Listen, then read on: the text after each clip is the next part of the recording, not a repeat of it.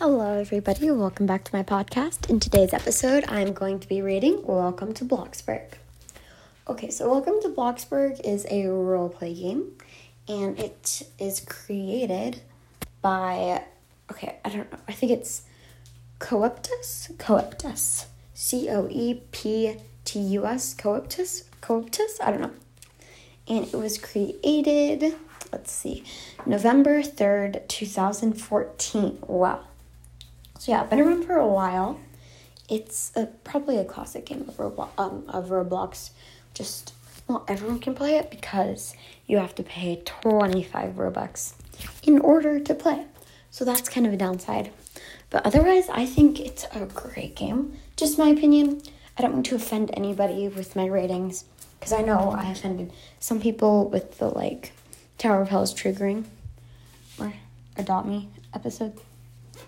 The 10 reasons why I could adopt me. I know I offended some people. I don't mean to offend anybody. So, yeah, I personally like this game. It's a roleplay game where you join, you can build your house, which is pretty great. So many ways you can build a house. Look up Bloxburg houses. So many incredible designs, although they are quite hard to build. Well, they're not hard to build. I'm just not very good at building. So, yeah, I'm more of a decorating person, but I'm still not that good at that. Anyways, you can also get a job and earn money, although it's kind of boring to earn money because you just want to make a house and buy nice cars and stuff. There's also, you can become either an adult, teen, kid, or a baby. So you can role play with a whole bunch of people. And it's really nice. I personally really like this game. The map, it's a little confusing at first. Well, it's very confusing at first, actually. But once you've played for a while, it's super easy. The map, honestly, it's big but small at the same time. Because the map is big.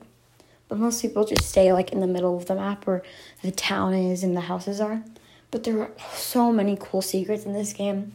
On the top of one of the mountains, there is a, hang glider you can hang glide on. There are a bunch of hidden trophies you can get. There's a pier there's a Ferris wheel you can go on. Yeah, just lots of hidden things. So I think that's cool. Anyways, I think I'll rate this game probably a 9. No, actually, I'll rate it an 8. Yeah, an 8. Just because it costs Robux and it's kind of hard to get money. But otherwise, I really like this game. And I think it's really good. So I hope you guys have a great day and shine bright.